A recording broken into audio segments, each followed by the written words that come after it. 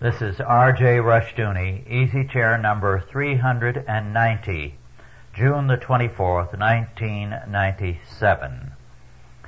This evening, Andrew Sandlin is not with us because he is at present in Johannesburg on his way tomorrow to Zambia for the conference there. Then Douglas Murray and Mark Rushdoony are both tied up and unable to be with us this evening. However, we have someone from Australia, Nicholas Aroni, who will be sitting in as our panel of questioners. This evening it's my privilege to introduce to you my brother, Dr. Haig Rushdoony, and his wife, Vula Rushdoony. My brother is a retired professor, and Vula was a corporate executive, also retired. They are the founders and heads of Macedonian Outreach, working in the Balkans, especially in Bulgaria. They have an extensive ministry there of a varied character and have been influential in enabling gypsies to form churches and leading them to Christ. So I believe there are about 30,000 Christians among the gypsies now. Is that correct?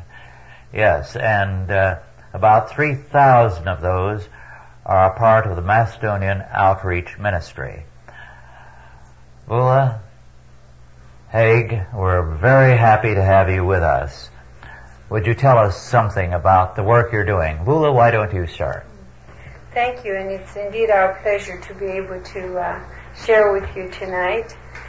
We retired in 1990 and 91, respectively. Haig first and then I followed. And with all four of our children already adults, we found ourselves with very little to do, just staying at home. So we literally got on our knees and asked the Lord to use us if this was pleasing to Him. And He, of course, does not expect us to be always able, but He honors the availability of His people.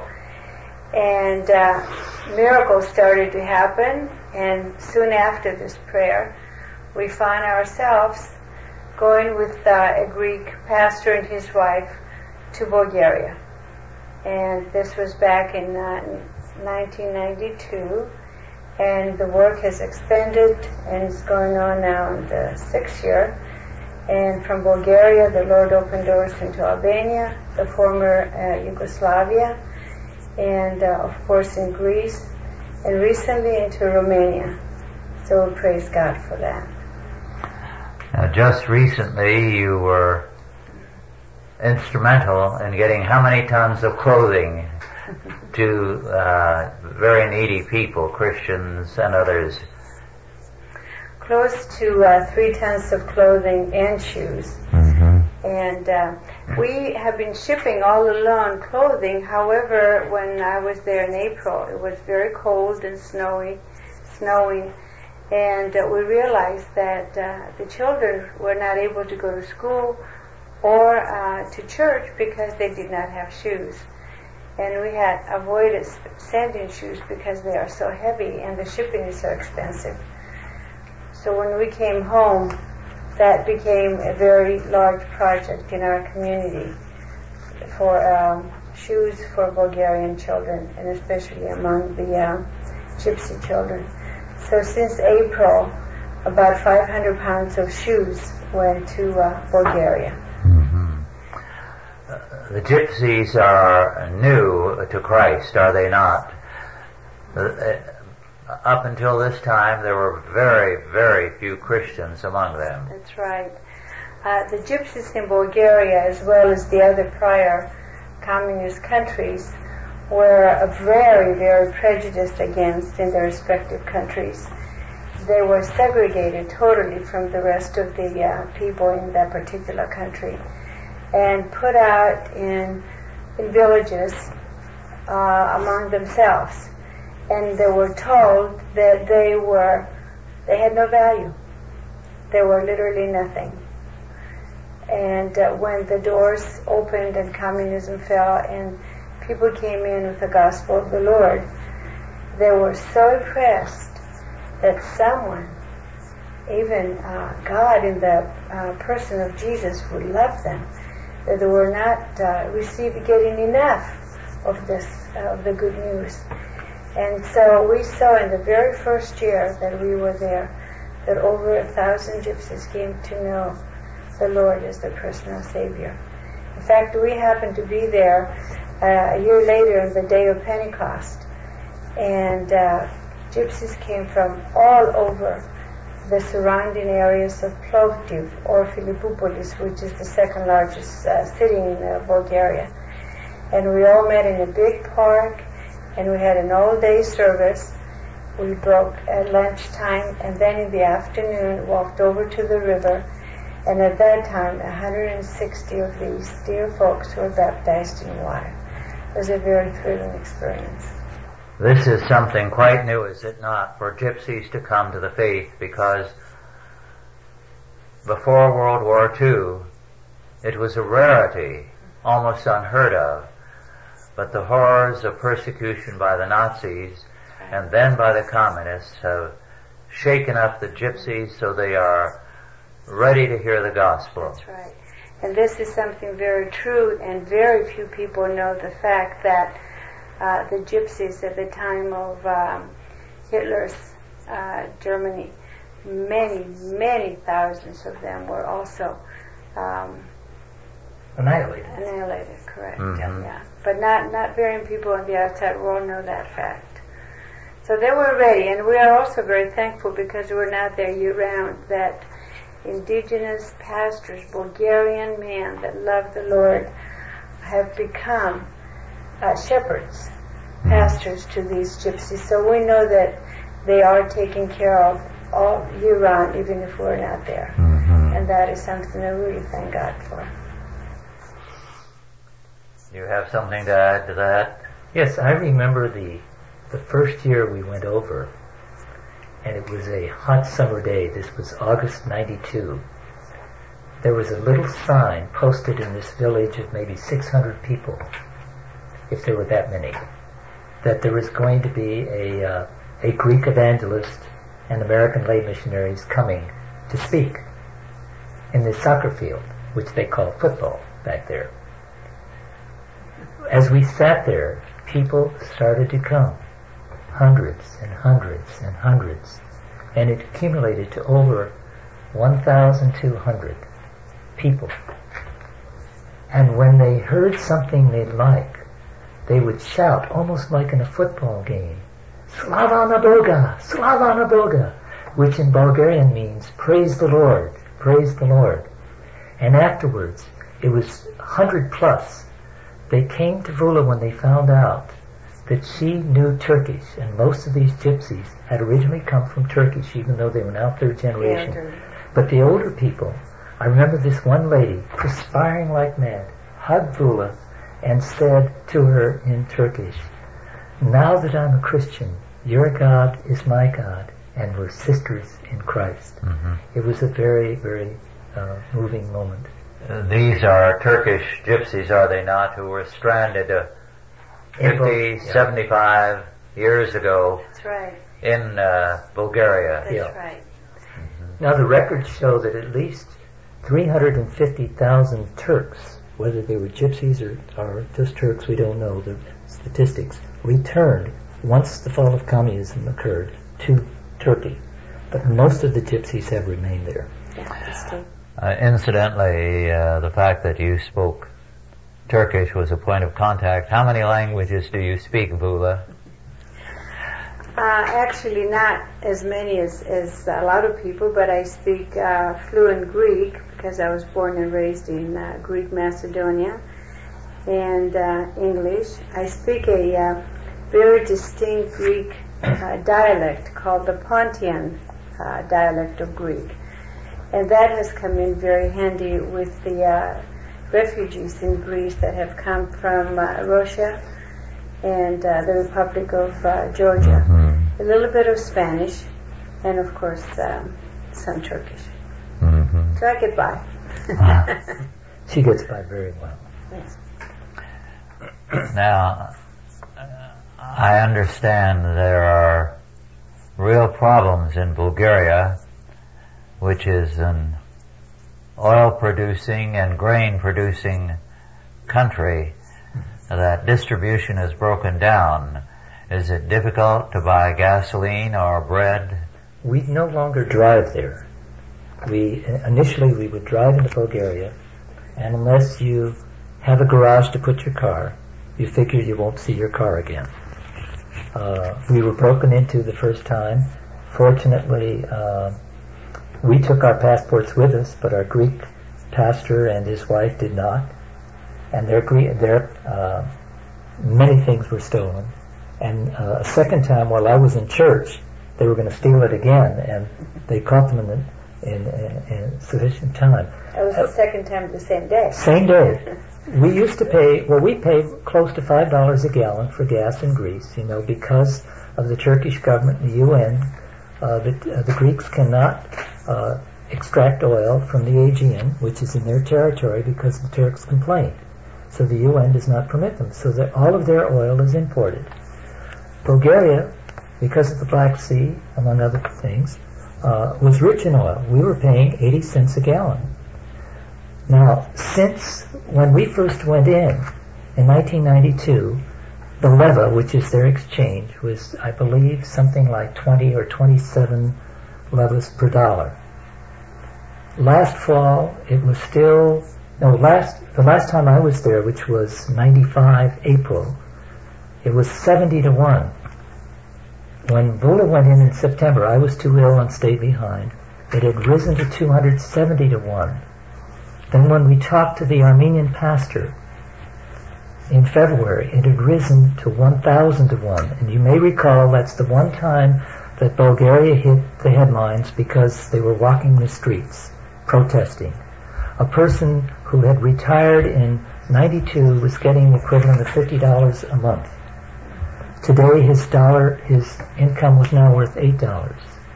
They live in high-rise apartments, throughout Europe. So that means the heat is controlled by the owner of the apartment. So you're confronted, and as the pastor told us in writing and later confirmed over the phone, all of their money was expended for gas, electricity, if you were retired, or a worker, the average worker, even in Bulgaria today, and he had enough money to buy 4 loaves of bread the rest of the month. That's how critical the situation was. When I called this retired pastor on the phone, another one who worked with gypsies, different than the one Bula talked about, he thanked me for the clothes we said, and he said, "Brother Haig, can't you send us some food? We don't have any money to buy any food." And that literally broke our hearts. And we then, with God's grace, we did take the opportunity, and we the post office let us send it as dry goods. We send them dry rice, for example, rice in packages. We send dry soup, things like that, 4-pound packages. It cost $21.60. Could not be more than 4 pounds. So we shipped them to 6 different pastors in Bulgaria, and it got through. So after that, we started to put them in the clothes, and then we found out the situation. Even the Armenian pastor who had a position, he was still young enough that he got no money from his parishioners, but he was paid as a banker, and he had 5 people in his home, and they were, when we sent him peanut butter, it was like manna from heaven. So we had this big drive, Food for Bulgaria, and we raised over $10,000, I believe, and our secretary, Linda Applegate, went with Fula, and they took across, and they bought food, and they took food, and they took money, and it was distributed. The deacons of the churches signed for so many, loaves a week, so that their money could be used for other things. So we took enough money for 55 villages to have bread for approximately a month. Then we also send through a Bulgarian contact in Greece. That was in Central Europe. We also send food for the Black Sea area to another congregation to help another 50 families. The Armenian community in the San Francisco Bay Area raised money on their Genocide Day, April 24th, so that we were able to help 200 Armenian families in Sofia, Bulgaria. We also learned that Albania was in the same dire straits. We had a marvelous Greek pastor educated at Westminster Seminary in Philadelphia who went across, got through the mafia in Albania, and fed 50 families with money that we sent over. He bought the food on the island of Corfu, and took it over. So those are some of the ways that we were able to get money across. And then we have since sent money. The Greeks have followed up with another bit of money. We cannot directly send money into Albania and Bulgaria because of the mafia. It will be just confiscated. So we do it through third parties. Hike mentioned about the inflation of the money. When our Secretary Linda and I were there with money for food in April, their money was now 1,500 leva to $1. That's after the election. After the election. It went down. This man, Stoyanov, he was supposed to be a figurehead president, but he challenged the parliament, which was communist dominated. They call themselves social democrats, but the communists were in power in every key position. He challenged them, and the people joined Stoyanov. They went in the streets of Sofia protesting because they couldn't survive with the money they had. The everyday worker, had like enough money left for 4 loaves of bread and nothing else. So they went in the streets, and he got the parliament. The elections were 2 years away to have the election in April, and that's why Linda and Vula went in ahead of time before the elections. We didn't know what would happen. Would the elections be rigged? At any rate, the elections took place. The communists were booted out. The premier now became a non-communist, and immediately the leva dropped from 3,000 to 1 to 1,550, and it's now 1,500. It's leveled off. It's still high compared to last fall, but at least now they have twice the money to deal with than they had in February, so it's helped. I think this is important for everyone listening to know, because no matter how rich a country is in natural resources, and Bulgaria is rich in grain and rich in oil, and yet it's facing hunger and no gasoline. Yes, the cars are in the streets, sitting there now. They may steal your car, but they don't have enough money to fill the gas tanks. Mm-hmm. This is how we, through the support of our pastors, we give them money for transportation. That's part of the big need for them. See, because otherwise they couldn't survive.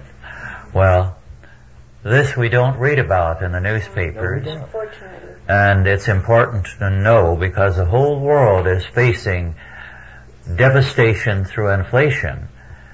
We ourselves are further on the road to inflation than most people realize, and they keep talking about inflation being only 2% now, but I don't see how anyone who goes to a grocery store and shops can believe that.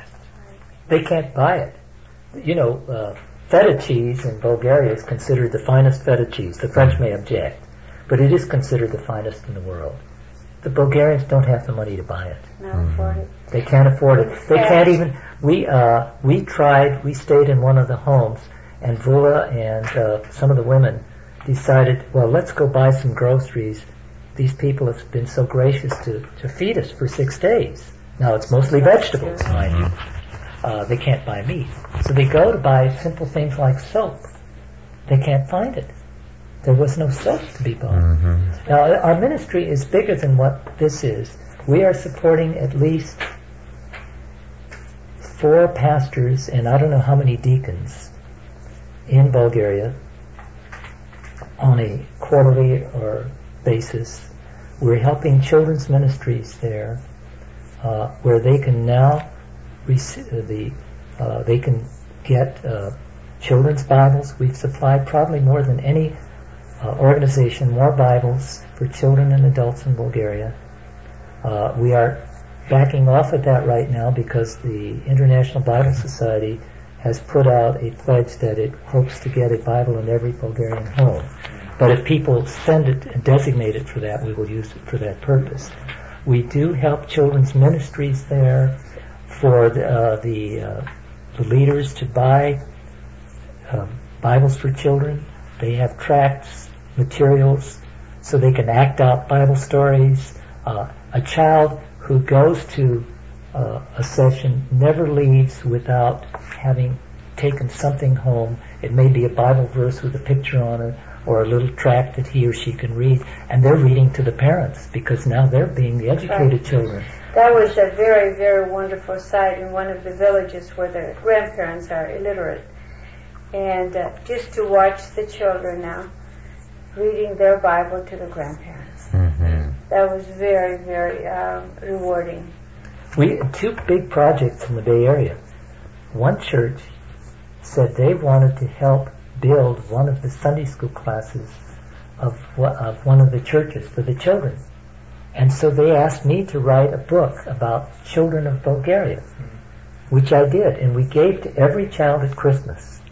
Then that money helped build that Sunday school room in Bazarchik, which is a city of 100,000. And another small church across the bay raised money, the children did again, the children now, not the adults, for a library. So we established through these churches of young children, 6th grade on down, they were able to build a Sunday school class, equip it, and have Christian literature in it. Another project that we've done has been to set up at least a half a dozen libraries, give them money to set up libraries for adults and children in terms of any spiritual, be it Bibles, be it aids and so on, that they can, borrow back and forth. Another thing we've done for the last 2 years is supply money for them to have seminars for their leaders, to train their leaders in the Bible, to understand the Bible better, and also to how to teach biblical truths and understand children. So 95 in November, and again this last November, they've had sessions there.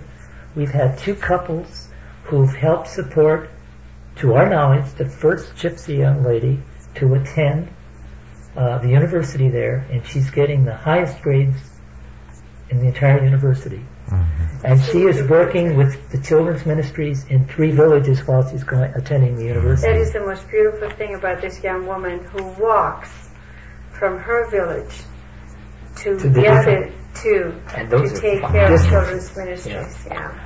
Nicholas, would you like to ask some questions? Or Yes, I would actually. I've been so encouraged to talk to you over this last few days about what you've been doing. And what is striking to me is the voice of hope that you express and your confidence in the future. And yet at the same time the realistic way you assess the situation there and identify the true moral problems that exist in these countries. Inflation is a moral problem. The theft of vehicles is a moral problem. The mafia controlling these countries is a deeply troubling moral problem. What is your long-term assessment of Bulgaria, not just Bulgaria, the other countries to which you minister? What's the place of the church as a whole? In Bulgaria right now, the hope is that the new government is truly democratic. But like any other venture, it takes time for things to be corrected. Talking to our friends in Greece who just came back, we were told that for right now, springtime, they have their potato crop. So they have enough to get by through the summer. We do not know anything about the fall. What has happened in Bulgaria is the fact that the government will not release the farmland to the people unless they happen to have the old papers that prove that that parcel belonged to the individual family. So the farmland can just sit there and not be given to people to work.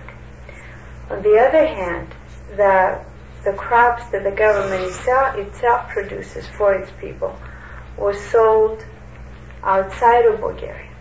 This is the old government, after they kept what they needed for themselves, then they even sold the emergency supply outside. And this is the reason why they are in this situation. Our hope is that because they are very hardworking people and they want to produce for themselves, our prayer and our hope is that the Christian world would pay attention, not only to us, but others that have been there and come out with the real picture. Because as Rusa said, you just don't get the whole picture in our newspapers or our news. But those of us that have seen it firsthand, we would want the Christian world to pay attention and come forward until such time where they will be on their own and they'll be able to take care of the situation. We've known of only 50 Americans who've ever gone in terms of anything spiritual in Bulgaria. The one thing as far as business that I know of is computer people are going in now into Bulgaria. One thing, and we'll finish on Bulgaria if you wish, I think we need to also commend the Armenians. We've dealt primarily with those in Sofia where there are only 2,000. There are Armenians throughout Bulgaria also. 6,000 Plovdiv, for example. But we've seen the priest and the pastor working jointly together. And it's a marvelous thing where the Orthodox Church is so predominant there and it can control things. But the Armenian priest and the Armenian pastor are working hand in hand, and it's been a marvelous thing to witness. I'd like to comment on something so our listeners understand what is involved. You spoke of the problem of farmers trying to prove title to what was their farm. This is true throughout Central Europe, and as far as I know, only the Czech Republic has come close to a solution. But when you've had 50 years or more of communism, everything has been seized and confiscated. You know that your farm or your house was there, but how are you going to prove it now? Everything belongs to the state. And you go and say, but that was our farm, that was our house. How can you prove it? So this is a nightmare throughout the whole of Central Europe. And it's one of the many, many nightmares when socialism takes over, it confiscates, it destroys, and all records end up burned, destroyed. How do you start over again? This is creating a terrible situation all through Central Europe. Now, of course, you've described just one or two aspects of your work there. The medical work, I know, is considerable. You've brought over very seriously wounded children to this country for surgery, and you've had very broad and diverse ministry there. Do you want to tell us about a few of the aspects? In 1993, there was a group from my hometown in Greece that was going with clothing and food and medication into Serbia. This was during the war with Bosnia. And I asked if I could go with them as a Greek. And I did. And that was a miracle in itself, but I did. And my purpose of going was to visit the children's hospital in Belgrade. And when I got there, I had with me a priest and two ladies from the Red Cross, all from Greece. What our eyes saw was unbelievable. And what was so shameful to me as an American was the fact that as soon as the personnel in the hospital found out that I was an American, they wanted to reassure me that they had nothing to do with the war, especially these children. And why did America take such a stand against Serbia? And didn't I realize by looking that some of these children were also from Bosnia and Croatia, because the hospital is so large that they were bringing all the wounded from the other areas as well. And would I take pictures and bring them out to the United States just to prove that Serbia was not the bad guy in this war? And they were not taking care only of their children, but also from all sides. And what was so painful to me, especially as a mom, was the fact that because of the sanctions that America had put on Serbia, there was no medication in this hospital. Not even bandages. Not even bandages. And they took me to this little boy, 3 years old, who was totally burned from his neck down. His whole body was charcoal. And the doctor said to me, take a picture of this and go show your people. He said, I don't even have an aspirin to give this child for the pain. And he said, you know, this child is not even a Serbian. He's a Muslim, but we brought him in from the Bosnia side because this was his only chance. When I left that hospital, I promised the Lord that I would come out and tell what I saw, and that was the beginning of the medical part of our work. And praise God, we've had 14 children that have come out for heart surgery. Who would have died otherwise. They would have died otherwise. One of the children you saw and took a picture of, the bones were sticking out of the flesh. That's right. That child died before you could get the paperwork done. Right. I know that an American newspaper woman went over there and found that 2 doctors, both Serbian, had committed suicide because it was so nightmarish to see that suffering of little children and be unable to do a thing. Right. And to find that the nations that were supposed to be the good people of the world were frustrating every attempt to send in medicine. Yes. When I came back from that trip, I was really upset and frustrated, and I thought, for sure the Red Cross is going to come forward. So I called Washington, D.C., and I got to the main office of the Red Cross, and the gentleman that I talked to said, Mrs. Rushdoony, we are just as frustrated as you are. Our hands are tied. There's nothing we can do. And I said, the Red Cross, since when do you take a political stand? And he said to me, since our president tells us that we cannot do anything.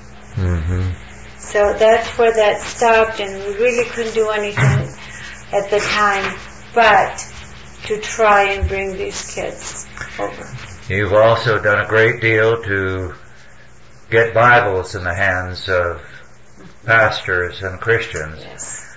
And we forget that Bibles can be scarce in many parts of the world. Right. That's right. We thank God for that too. There were people in the United States whose main concern, and rightfully so, was the spiritual welfare of these people. And although our first purpose as becoming missionaries in the Balkans was to bring the Word of God to these people, we also found out that a person that is hungry or cold without the proper clothing is not able to listen carefully. So that's when our work then was expanded to both spiritual and also physical.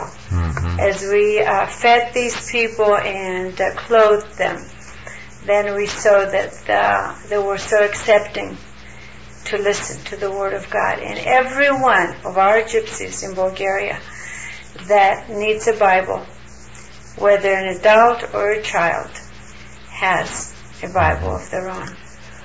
One of the problems there has been that some American pastors and leaders have gone over there and seen the devastation, the ruined churches, for example, bulldozed down by the Marxists, and they say, we'll do something about it. Go ahead and start rebuilding.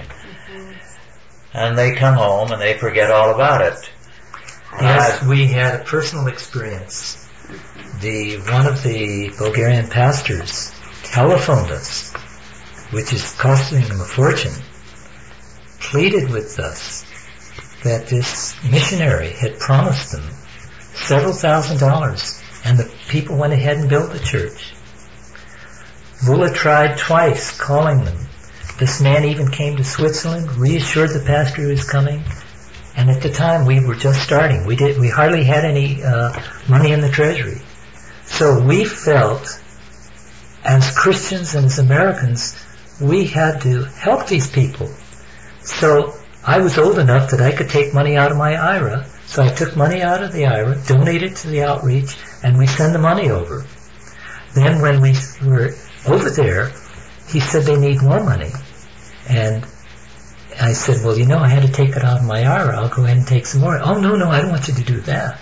But we've had a beautiful letter from those people. They have built a beautiful church. But again, the Americans did not keep their word. Yes. Which is very unfortunate. Which is unfortunate, you see. Either we're a people, if we're supposed to be Christians, don't promise anything unless you're going to follow through with it. Or you've done more damage than good. In Russia, Central Europe, all through there, the number of missionaries and Bible-believing pastors who rushed in and promised to do great things and told them, go ahead and start, rebuild your church, we'll help you, and then forgot about them, has made the name of American Christianity anathema in many circles, and it's giving the old Soviet Union or Russia an excuse now to shut the door. Which they are doing, unfortunately. Yes. If you haven't been registered since, 1982, they're closing the door on the churches. That's right. Yeah. And that could happen in the Balkans. The one thing that the people have going for them, I think, in Albania and in Bulgaria in particular, is religious freedom. They have nothing more. Mm-hmm. They do have that. And our threefold purpose is very practical. We want to glorify God in all the spiritual things. We've mentioned many of them here. Medically, which includes medicine now. We have a lot of people helping with medicine. Thank goodness for that, where before we couldn't even transport it. And then, of course, as Fula mentioned, in the physical part, we have been so amazed, and yet we shouldn't. God works in mysterious ways. The paradox of the first cases of medical, for 6 months, we had circulated through another organization names of 10 critical patients from the hospital in Belgrade. Vola remembers. One died before we could ever help. And while we were in Greece, we received a fax from our secretary called God Works in Mysterious Ways, and that was the theme of the article we put in the Chalcedon some years ago. Of all places, Arkansas Children's Hospital opened the doors. And when we came back, the doctor called me and he said, hey, please, promise me you won't publicize this, because the Clinton administration doesn't want us, and here we are in Arkansas, in his state, and we're the ones bringing the first kids over. It was God's sense of humor. Yeah, that's where we say God's sense of humor. Interestingly enough, we said nothing till the media got a hold of it. And of course then it was all over. It was videoed all over the country and everything. And so that was the beginning of the medical. And Vula mentioned that little Bosnian child. When we were back, was it last year? We found out that they saved his life in spite of sanctions, and he went back to Bosnia. I trust that he wasn't killed in the war. The child that was, practically nothing but abandoned. Another one of our countries is Albania, and we really thank God because because Albania had suffered the worst of all the other countries and was communist the longest time as well, most attention is paid to Albania, and that's okay. A country of just a little over 2 million people has about 500 missionaries. And of course, with the Civil War, a lot of the missionaries have come out and escaped to neighboring countries. And although civil wars are terrible, in this particular instance, however, some of these missionaries have seen the need in Yugoslavia, Macedonia, and some in Bosnia and Serbia, and they decided to stay in those countries as missionaries. So this was one opportunity where they... Albania is a country that my heart, before communism fell, was crying for. Because as a Greek during the Civil War in the early 40s, I knew that children my age were stolen from Greece and taken over the border into Albania by Greek communists, so that they grow up to become better communists. And we always wondered what happened to these thousands of kids. And I always wanted to go into Albania, now that it was open to the Western world. And God allowed that the second year of our ministry. We did go in with a lot of help, material, physical, spiritual help. But the Lord pointed out to us that because so much help is already there, my curiosity was satisfied, and the only part of our work in Albania now is sending clothing that cannot go directly, but there's a pastor, like I mentioned in Corfu, who takes in the clothing and food. Another part of the ministry is with a large amount of refugees in Greece. And the point I really want to make known to people is the fact that for the last 5 years there's a civil war going on in the Republic of Georgia. Not in the big cities, but in the villages and towns. Very few people know. Yes. Thousands of people have been murdered, butchered, and thousands of people then Christians know. Yes. Right. This Christians, not the Muslims. Civil The Muslims war are is killing a Christians. religious war, what it is. As a result of that, in Greece alone, in northern Greece, we have 30 to 40,000 elderly and women and children living in barracks and quanta huts, and about 500 orphan children that were able to come from Georgia into Greece, and these are Armenians and Greeks. And the man that heard about this in Canada and left everything and went to Greece was an orphan from our Greek Civil War time, who, when he heard the story, his heart was so broken that he took his wife and went back to Greece, and now he's a full-time missionary to these people. We work very closely with him. Macedonian Outreach supports 10 children. We would love to be able to support more. But one good thing is that we are able to send a lot of clothing there, and whenever we are on our mission trip, then we literally take food over from home to home and from barrack to barrack. What most people don't realize, you mentioned the Georgians as Christians. Originally, the Georgians were a part of the Church of Armenia. Yes. And when they became a part of the Russian Empire, they decided it would be politically wiser to become a part of the Russian Orthodox Church. Very, very few people in the world are aware of the fact that at one time the Church of Armenia, which is not Catholic nor Orthodox, but was comparable to the Church of England. Had churches clear across Central Asia into China, and quite a number of churches in China, as well as all that area in between. But by the time of Tamerlane, beginning with the Mongol hordes that raced across and took over Russia, those churches were obliterated.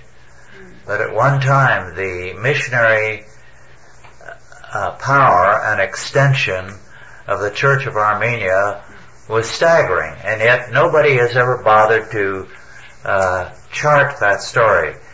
Can you imagine a church from Asia Minor into China with all the area in between? Yeah. Countless people from that church are now in heaven. That's right. And it is time that it was recognized. At one time, the Kingdom of Armenia, as these various churches were destroyed and the peoples obliterated, became a refugee kingdom for people from all over Asia, Christians, who were able to escape. Yeah. Yeah, one of the things that, as we move into the refugee camps, you asked earlier about Buddha's language. Of course, her Pontiaca comes in handy there, because these are maybe third generations out of Turkey, Greeks and Armenians who escaped, went into Russia, Georgia, Armenia. Many then spilled over into Bulgaria. And of course, we're getting many into northern Greece. So this is where my Armenian has come in handy. And most of the, as you know, just as Greeks, most of the Armenians and Greeks are Orthodox. And I've tried to build bridges. And in talking with them and telling them about our background, which was both Orthodox and mullahs and evangelical. And without exception, every Armenian family we visited, and mind you, many of these people until 5 years ago could not dare go to church, or they would lose their jobs. They said without exception to me, God bless you, everyone, as I spoke to them in Armenian. And it's just been a joy. We get so much going there. I recall the one time where we met this elderly couple, and this man said, I'm an artisan, and I couldn't work in Armenia. There was no work. So I came here. Now I don't know the language. I can't do anything. So we try to help the family out. So we give the mother the food, and she says, I don't want you to... Now, mind you, these are people without Christian backgrounds who are looking out for one another. And she says to Vula later that, would you be offended if I gave this to my brother's daughter? Her husband was an officer in the Armenian army, and he was killed. And she has 3 young children. She has nothing. So we promised to come back 2 weeks later, and we went to visit her. And we did. But this is the way they think. They want to help each other. It's just been so overwhelming. Another thing in Albania that we should mention is that we do help an indigenous young Greek missionary over there on a quarterly basis. He has used the money sometimes for medical needs, for whatever the needs are. We never put any, and then we helped last summer the Greeks have their first indigenous church camp there in Albania, in southern Albania. So we've tried to help in that way. Nicholas, do you have a question? It's extraordinary how much you've done in such a short time with so little money. What are the keys to doing that? And what can we do as Christians, fellow Christians in the West, to support your work and to support the other good works that are being done through Central Europe? Well, the most important thing, of course, is that we all pray for these people. That there's so much work to be done that the Lord would send workers. then I feel as Christians it is our responsibility to meet the need, whether it's physical or spiritual or medical. We could have been in their place, but it's only by God's grace that we're not. In fact, I have people that say to me, how could you do it? How can your heart take it? And it's not easy. In fact, on this last trip where there's so much hunger in Bulgaria, this was just now in April, and my heart was breaking. And of course Satan likes to fight you, and I could almost hear him say, what difference can you make in this vast need? And our Lord's gentle voice was, in Matthew 25, I didn't say for you to do it for all of them, but as long as you do it for one of the least of these, it says you do it for me. So what can the rest of the Christians do? They can, all of you cannot come with us on these trips, but in the name of the Lord, who loves everyone, no matter where or who they are, whatever you can do with your material, monetary help, we will be very careful and conscientiously to spend it to meet all these needs as long as we can. We promise the Lord that as long as we are able, we will be available for Him to use us. We do not, no person gets any money for helping. We have 16 intercessory prayer people. We have a committee of doctors who review cases at no cost, sometimes cost to them for mailings and so on. We have a computer committee. All of us are volunteers. All volunteers. Right. Haig and Vula put their own money into this work so that they are the biggest donors to the work of Macedonian Outreach. Now, Macedonian Outreach is a part of Chalcedon. That's right. Correct. You can make donations to it, either to Chalcedon and let us know you want this to go to Macedonian Outreach, or you can make it directly to Macedonian Outreach, but put in parentheses after it, Chalcedon, so IRS, if there's any audit, will know that it's the tax-exempt parent group. Now, what is the address if they send it to Macedonian Outreach? If they do, the address is P.O. Box 398, Danville, that's D as in David, A-N, V as in Victor, I-double-L-E, California, 94526-0398. And you can, if you don't designate it, then that gives us the liberty to use it where needed. But if you feel a need to designate it for shipping clothes, which runs $2,000-3,000 a month, or if you want to designate it for Bibles, or whatever, that's up to you.